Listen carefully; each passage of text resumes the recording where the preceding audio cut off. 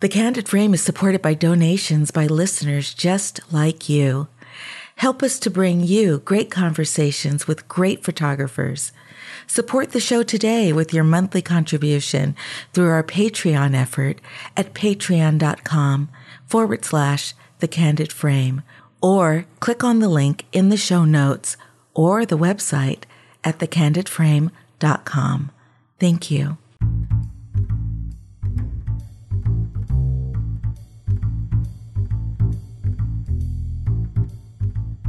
Hi, this is EbodyNX, and welcome to The Candid Frame. There are many photographers who pick up a camera because they have a desire to make a difference. Whether it's as a photojournalist, a documentary photographer, or a fine art photographer, these people want to make images that not only look good, but photographs that can affect change in people's lives. Noe Montes is one such photographer. His passion for photography goes well beyond anything to do with shutter speeds and aperture, and is rooted in a sincere love of humanity. It's that humanity that pervades all his work, whether it's documenting the lives of migrant farm workers or the lives of ordinary people here in Los Angeles.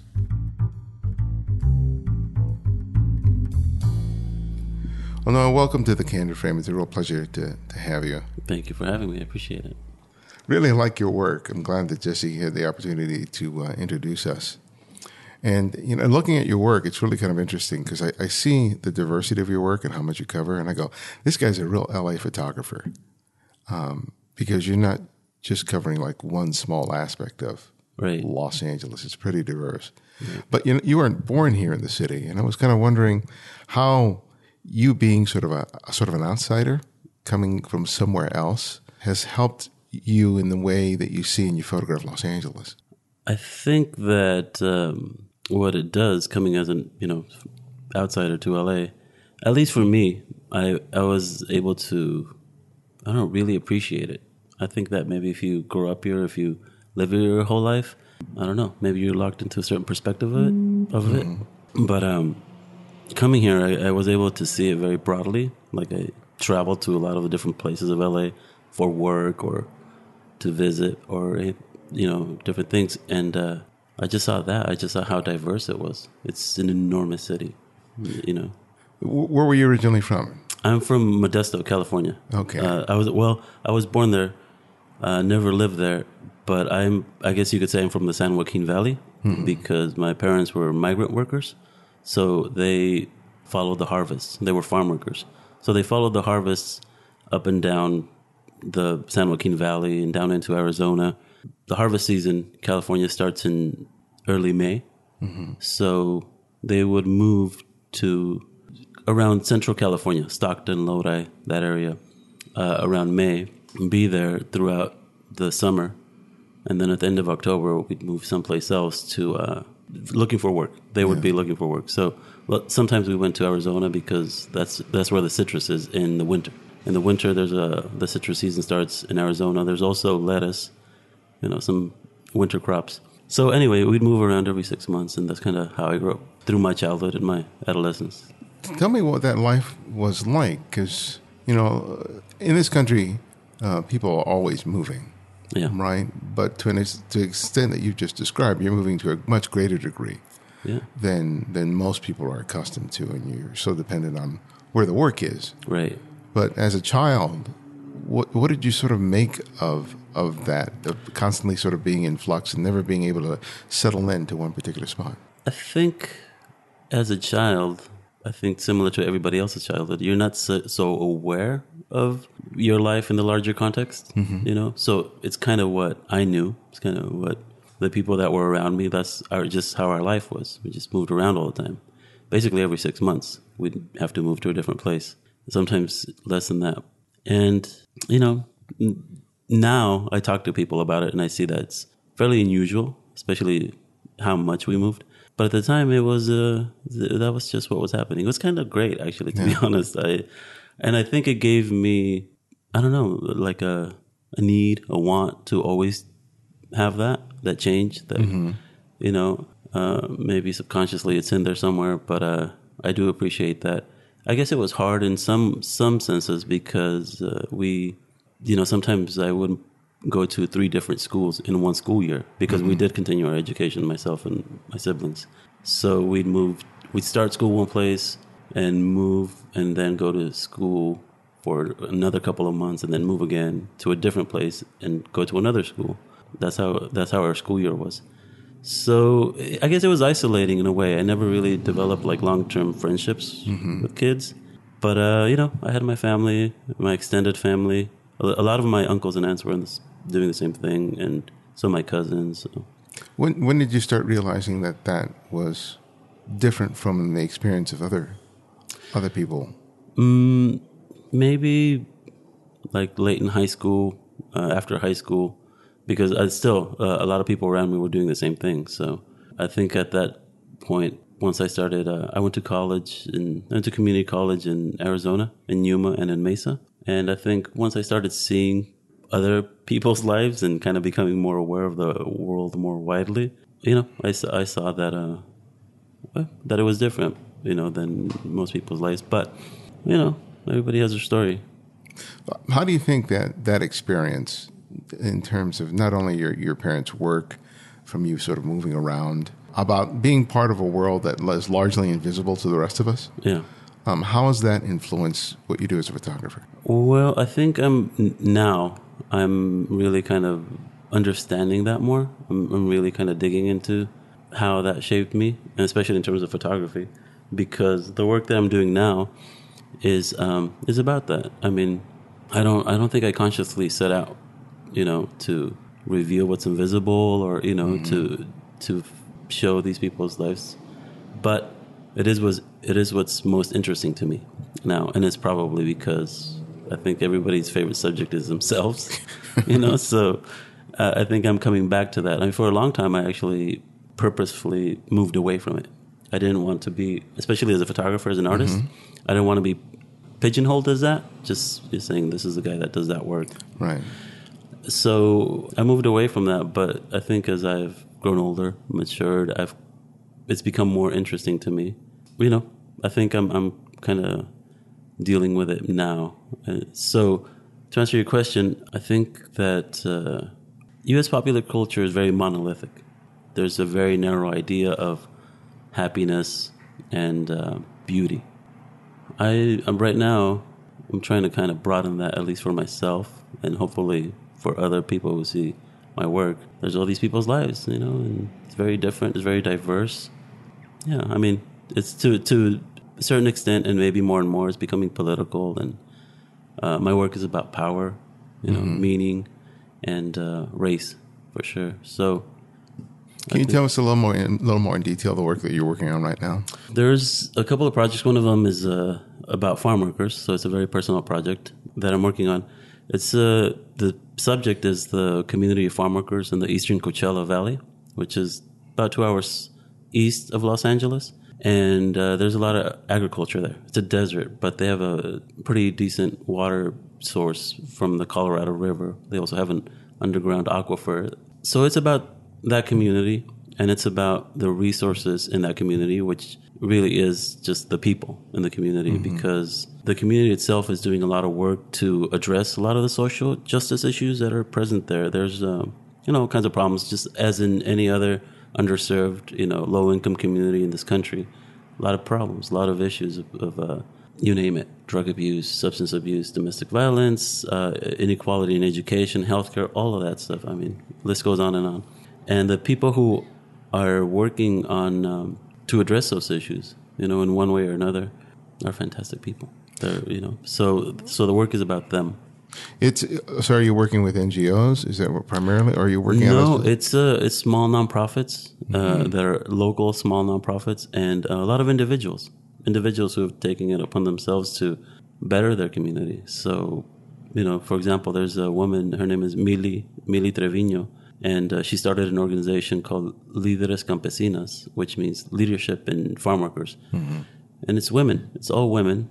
It's comprised of all women, and now there's about 7 chapters of it. And what they do is that they teach leadership in their communities to other people. So they have a variety of services, and it's very, very roots-based organizations. Just people in the community, from the community, working for the community. Right.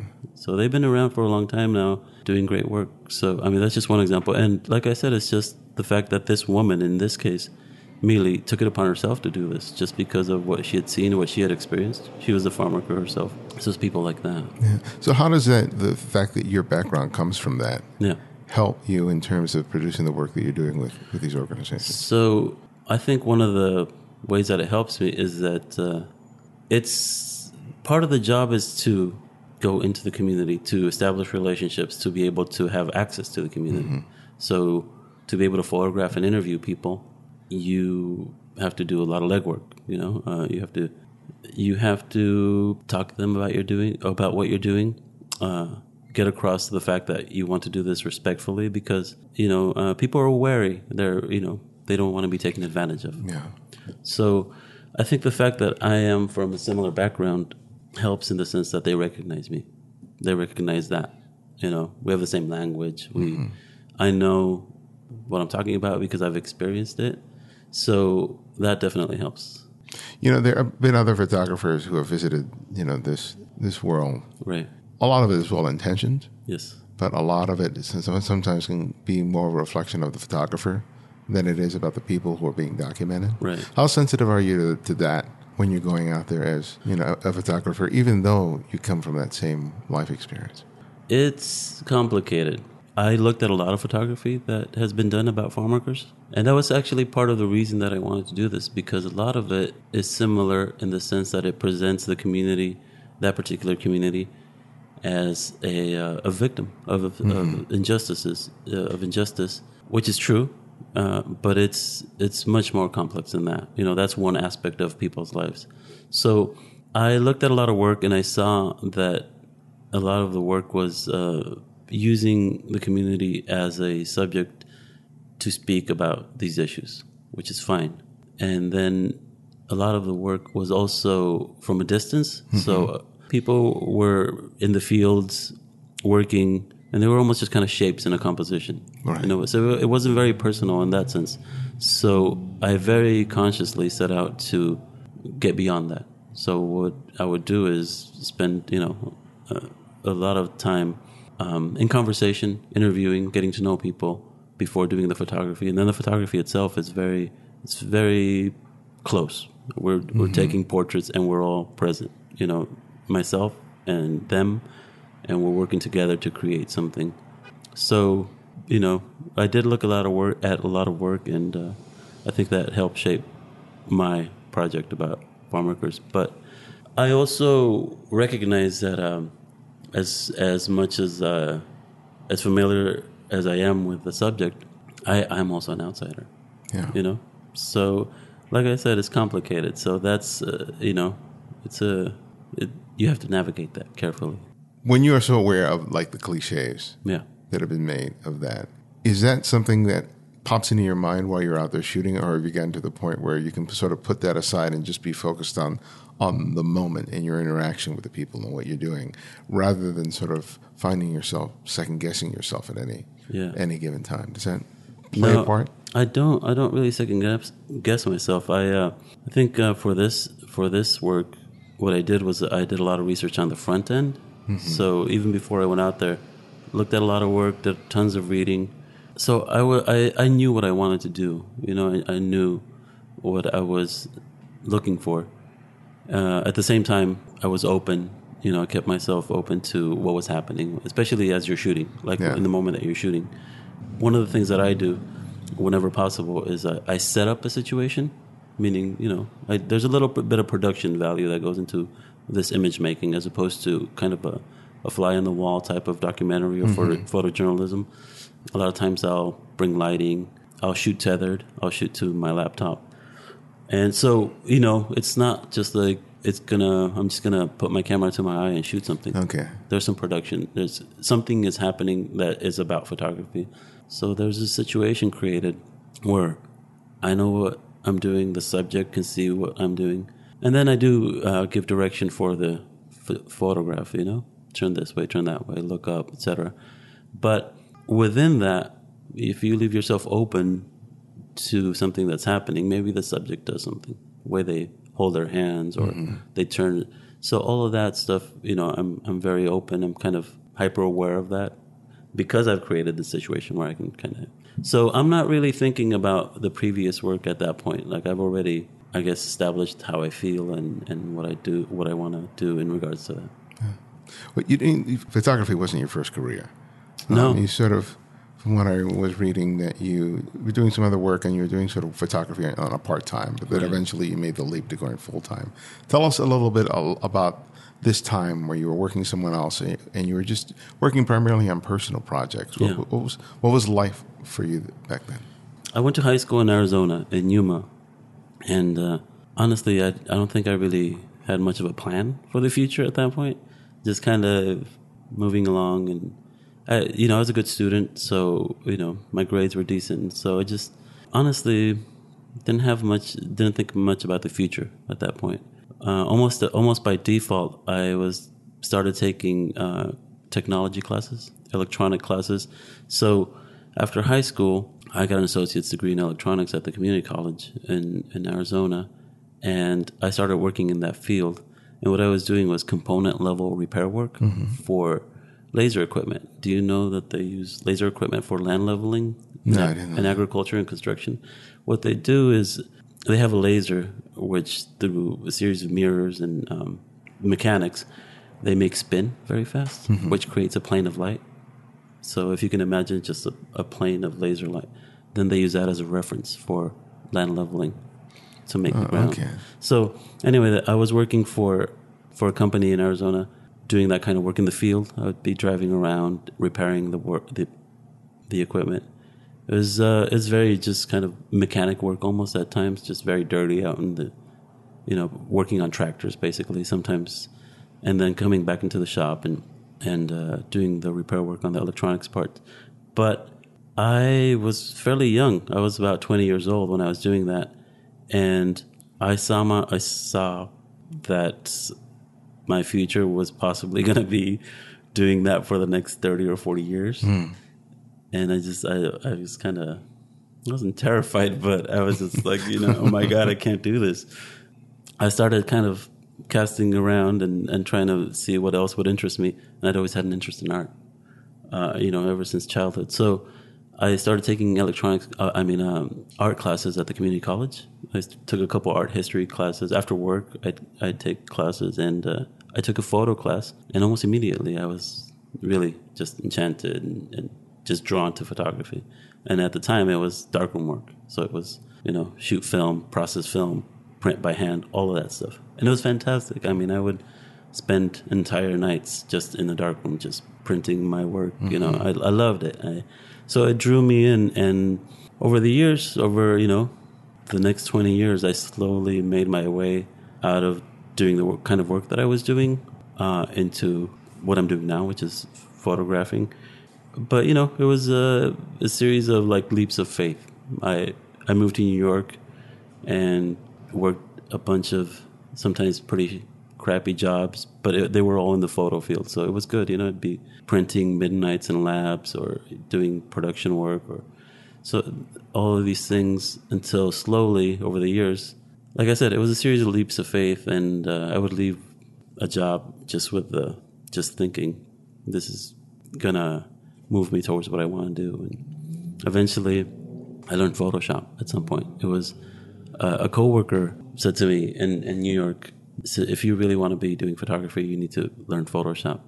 And I said, well, I don't even have a computer. He goes, buy the cheapest Mac that you can find, and I'll give you the program, and go through all the menus.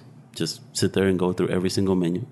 So I did that, and I got pretty good at it, and so eventually I was doing work for service bureaus, printing, scanning, stuff like that in New York. And then when I moved to LA, I continued that work. Eventually found my way to the stock agency that I mentioned earlier. So I was working in their digital lab.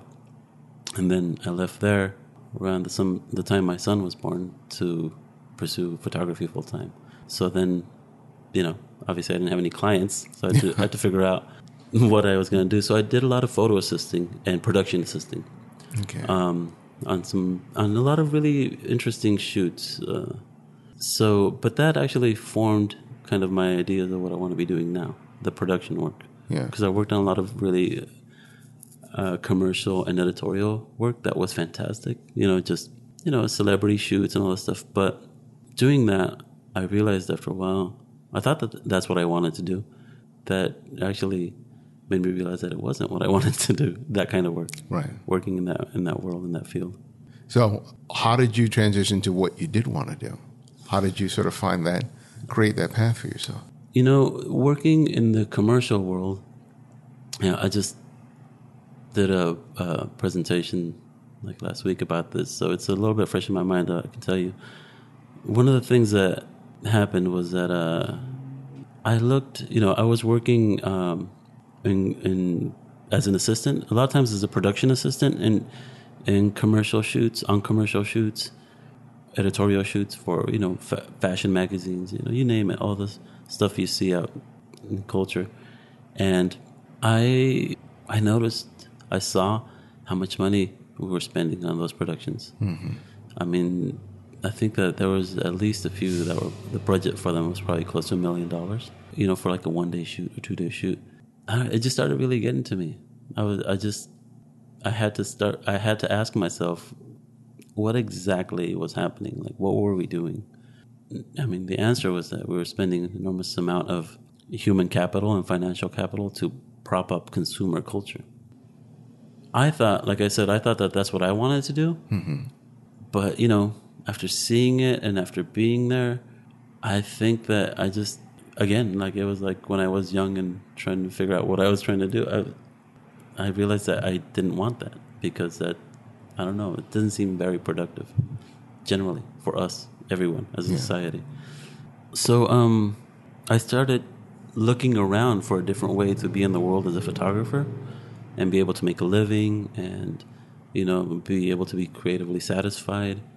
And I started looking for work that, like I said, it still allowed me to be creative, but had maybe that was going to address the problems in our culture and our society and hopefully help to move us all in towards a more positive future. What I can tell other photographers who are looking at this very same situation is that the good news is that there is a way. What I've been able to do is work with nonprofits and institutions, especially here locally in LA, that work on these kinds of things. I mean, the budgets aren't enormous. It's not like production, not like commercial work, but it's good work. It's good work, and it's enough to keep you going. And creatively, I have no complaints. Honestly, for me, if I'm creatively satisfied, like a lot of the rest of my life kind of arranges itself around that.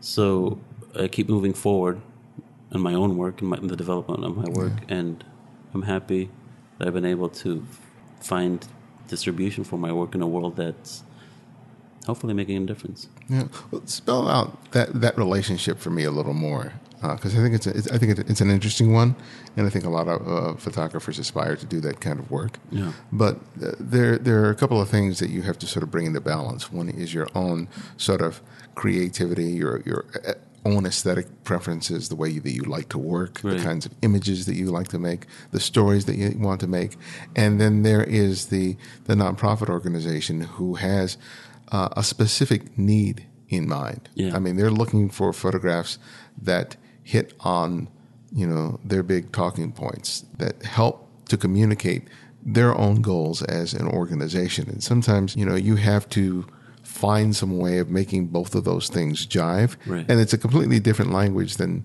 say, doing commercial work where everything is sort of spelled out to you. Right. And said, okay, this is what you need to do, and you have to use your training and your skills as a photographer to make that happen.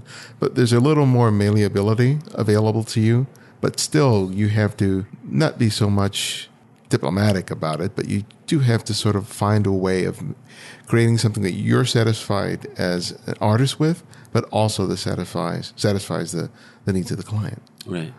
In a sense, it is similar from doing commercial work because you have to achieve the goals that you set out as a client and a photographer together, and for me, it's very much what the client wants. Mm-hmm. I don't try to impose my vision of their campaign ever, I listen to what they're looking for and I help them find what they're looking for, and it's a very close working relationship.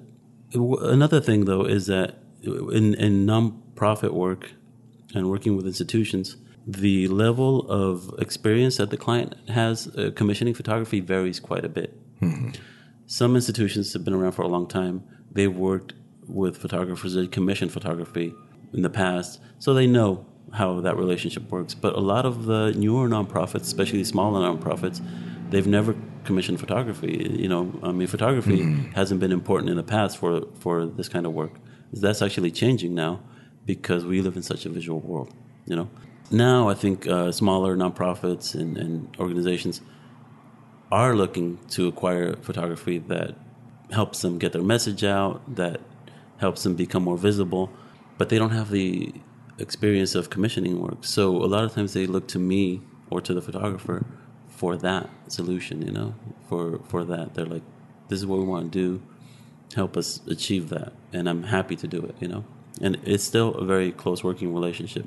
But what that affords you as a photographer is a lot of freedom of creativity because they don't have that experience. They're not looking for a specific kind of lighting. They're not looking for, it's not as prescribed as commercial work, I guess, because it affords you as a photographer a lot of freedom. So I get to basically exercise, my kind of creative efforts, working towards their goals and their storytelling, vision. So it's great. It's actually a really great place to be. But it regardless of the level of experience that the client has, to me, when I'm working with a client, it's always very, very much about what they want. And what I want as a photographer and what I'm looking for creative satisfaction is always happening anyway. Yeah. You know what I mean? So I, like, if they ask me to do something that it's just not the way I work, I'll do it anyway because I know that I will learn something from that experience and I'll probably take something from that experience forward. Mm-hmm. So I'm actually very thankful to do something that I haven't done before. I feel fairly confident in my technical abilities and all of this stuff. So I'm not really worried very much about not getting their picture because I will get what they want. I mean, I'll work very, very closely with them and literally can show them the work as we're shooting it and make adjustments from there. So the things that I'm looking for creatively are kind of ongoing. From job to job, it's like this umbrella that the work falls under, and I'm happy to have access to different subjects, all of this stuff. So, you said that in previous interviews that you don't really separate your personal work from the stuff that you do for work. It's all one and the same for you. But I want to hear more about the personal work. When you're not commissioned by someone to do work, what is the work that appeals to you? Can you give me an example of something that you've been working on recently that's been really speaking to you? Well, the Farm Workers Project is a pretty personal project because although it was funded by the Alicia Patterson Foundation, that was how I actually did that work, or how I am doing that work. I got a fellowship from the Alicia Patterson Foundation to do that work, but it was all very personal work. I didn't get direction on what I was supposed to do, or I didn't have a brief, so it was really very much up to me. So it gets really complicated. Because you tried to, in this case, I tried to be respectful and of service to the community. Mm-hmm. So that's one of the things that when I'm making these images, I want to make sure that is true, that the work is respectful and of service to the community. So in that sense, it's not completely personal, but within that's a really large body of work. It's got various sections. It's got the portraits. It's got the landscapes. In all of that work, there are some images that stand out to me that are very personal and that I think have ideas that I will carry on into future work.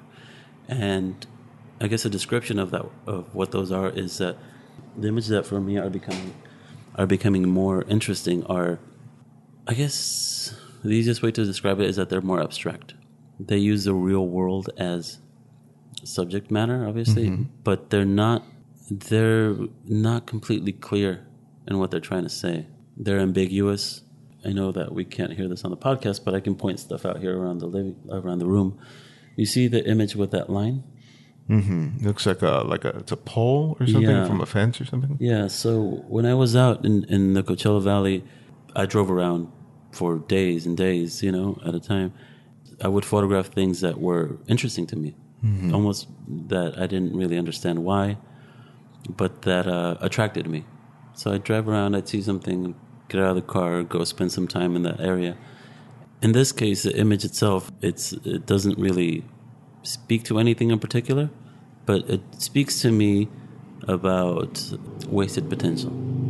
And related to the Farm Workers Project, I feel like there's so much potential. It's so rich in human resources, the community, that it really gets to me. It really makes me upset that it's not given an opportunity, the community itself, to become more of a part of the fabric of our culture and our country.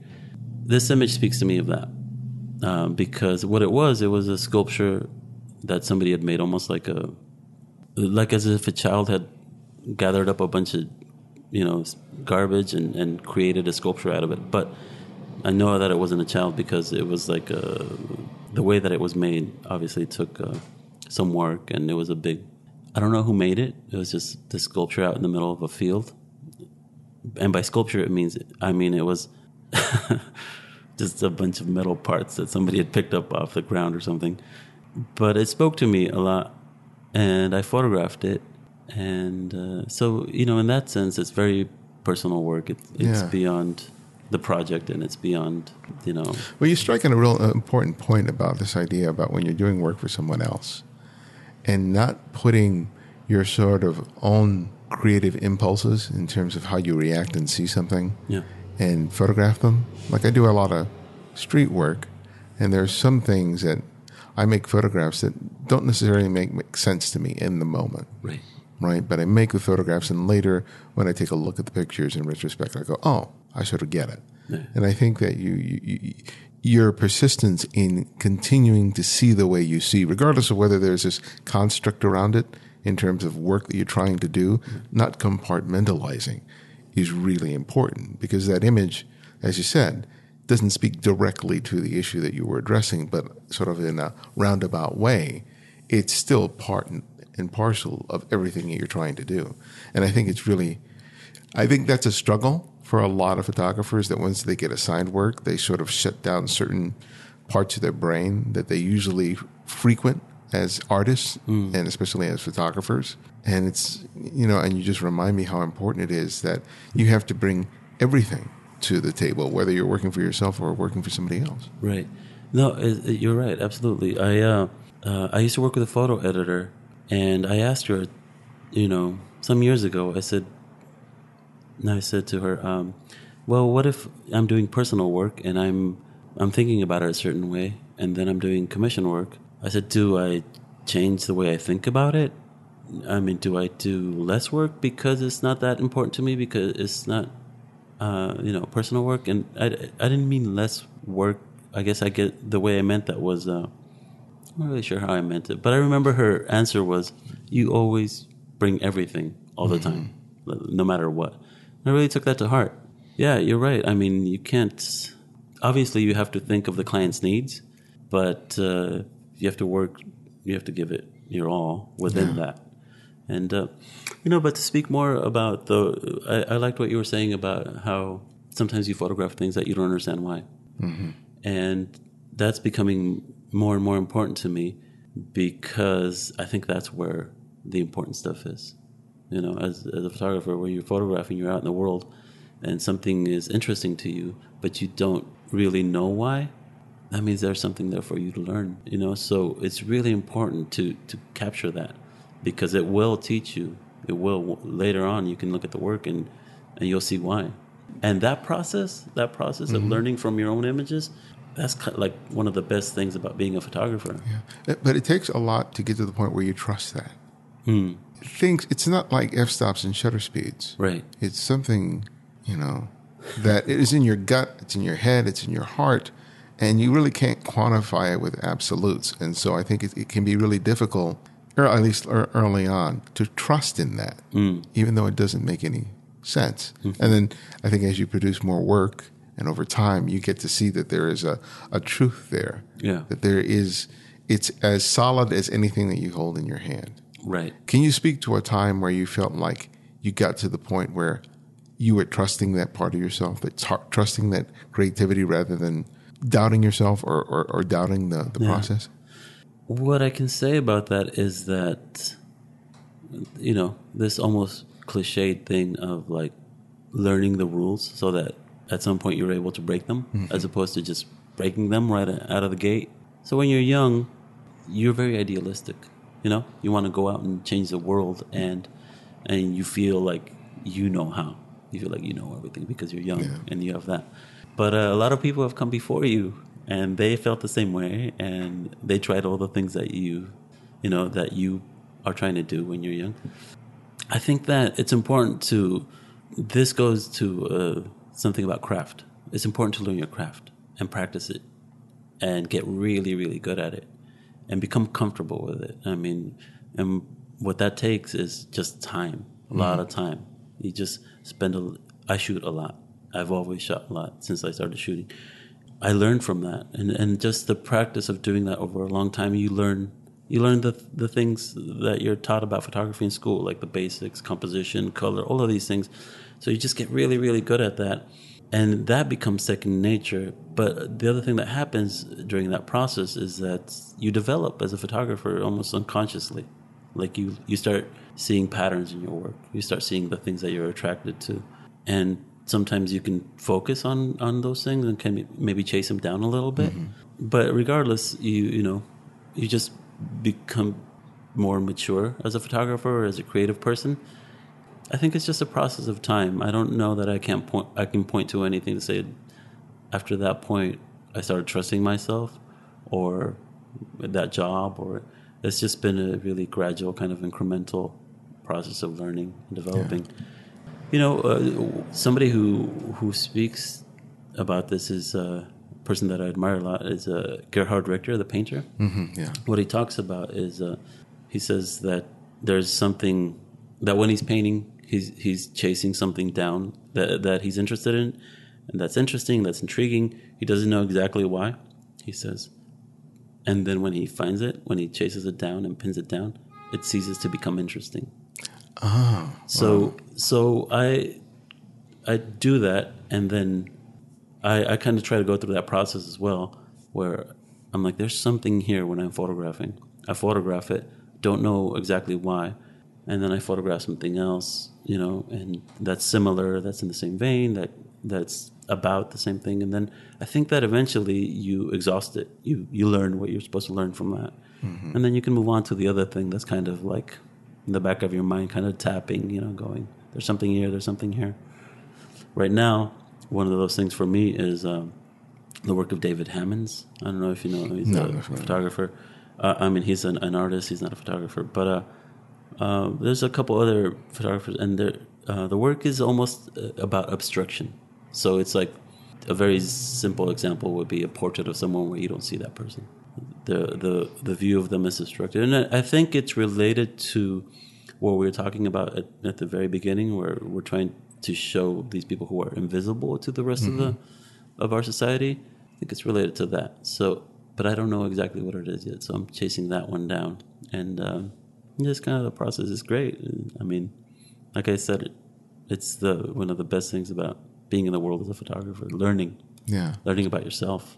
Coming from parents who were migrant workers, coming from a community that was largely person of color, that largely relegated to invisibility, that lacks voice. Here you are, the descendants of that family, that kind of culture, and here you are with a camera, having a voice, having an opportunity to not only express your own personal vision, but be able to speak for communities and cultures and families who are often voiceless. What does that feel like? I know that it comes with a great responsibility, and I think that kind of goes without saying. But I'm wondering, personally, as a man, as a father, how does that play a role in who you are today? How does that play a role? I mean, it's everything. It has shaped who I am and the work that I'm doing. It's hard to think about it in those terms, you know. Although, like I said, everybody's favorite subject is themselves, I think it's impossible for us to really see ourselves the way other people see us, you know? So although I know, you know, what you're talking about in terms of me being a person that has a voice for these people who are been relegated to invisibility, I think about that and I know that that's true, but what it means, what it actually means, and is kind of difficult to grasp, you know? So it is a lot of responsibility. I don't know. My life is so different than it used to be. You know, my life now is, I don't deal with those things every day. So again, it's like that insider outsider thing, you know? Yeah. Like I have a voice for those people, but I'm not, it's not my life. So I can't say that I speak from direct experience anymore. I speak from personal history. I don't know. I think the way that it's shaped my thinking more than anything now is that I feel a very broad consciousness about the issues that people of color have to deal with. I mean, I myself did experience a lot of those things, and I was, I don't know, you name it. Growing up poor is tough. Although when you're very young, you're just growing up. As I look back now and see some of those experiences of like homelessness and even when I was young, just being stopped by police and made to get out of the car and, you know, at gunpoint for no reason. All of these things, you know, that I know are true every day for you know, many, many people. I think what it's done is just created, it makes me have like an enormous amount of empathy for people. And it's for communities of color because historically that's who has been oppressed. That's who has been, you know, at the bottom. But now, I mean, it's not just communities of color. It's just everyone who is poor has it really bad. White, black, you know, any color. So I have an enormous amount of empathy for people who are living in those conditions because I went through them for you know, for one thing, and then also because a lot of my family and my extended family are still, you know, dealing with that reality. I want to help. I want to alleviate that to a certain extent. I mean, why are we still talking about these things? It's 2016. You know, why are we watching young black men being killed on the internet and somehow things aren't changing? You know, it's kind of like I can't really understand. I can't fathom this reality to a certain extent. I mean, the way you answer the question is probably the same way I would answer the same question, because I come from immigrant parents. Yeah.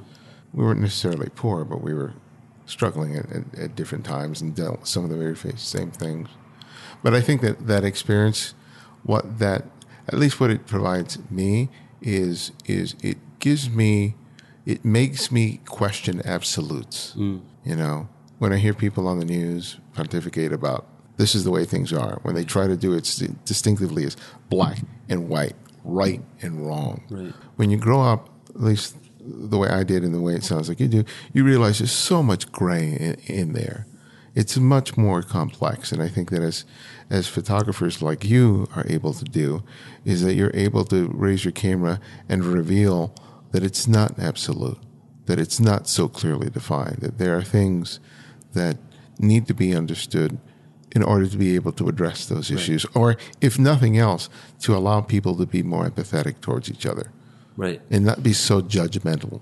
And I think that, you know, your work, I think, exemplifies that for me. Well, thank you. Yeah, no, you're right. I mean, like I was saying, we have such a monolithic culture that's changing, and I'm surprised that it hasn't changed more with the internet. It was supposed to make everything better, but I don't think it has, actually, to be honest. I think the internet is creating more silos now, you know? But that's a different thing.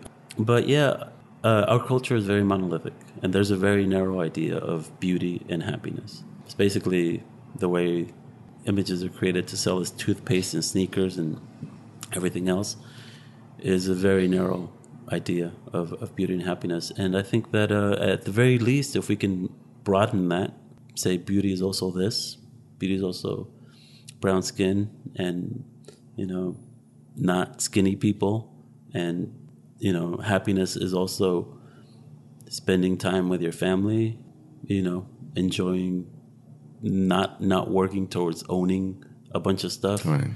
I think that at the very least we can do that. We can say all these people are here as well.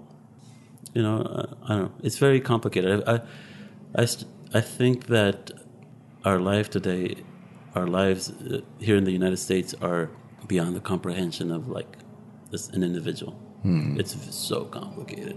It's exhausting to try to see it all, But the way I see it is like at least I can do a little bit. Change is incremental. So if I can kind of do my little bit, then you do your little bit, and then everybody does their little bit, things will get better, Consciousness. Yeah. Live consciously.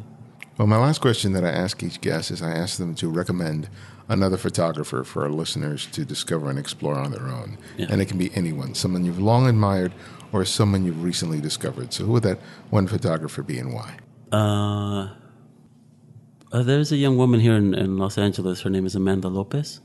And she's a really interesting photographer in that she's a great photographer. And she's doing work with some of the things that we've talked about, communities of color.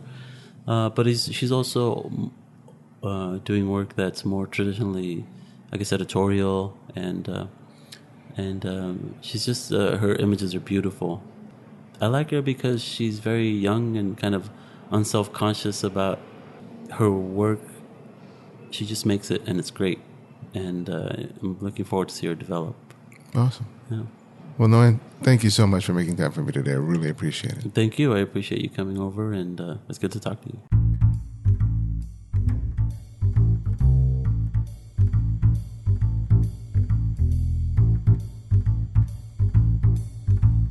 Thanks to Noe Montes for appearing on the show. You can find out more about Noe and his work by visiting noemontes.com. Please remember that you also make a big difference to our show. Take the time today to write a review in the iTunes Store. It helps increase our ranking and creates greater awareness about the program. You can also support the show by making a regular monthly contribution through Patreon. Visit patreon.com/The Candid Frame, or you'll find a link in the show notes and thecandidframe.com. To access our complete archive of interviews, download the free Candid Frame app, available for Apple iOS, Android, and Windows.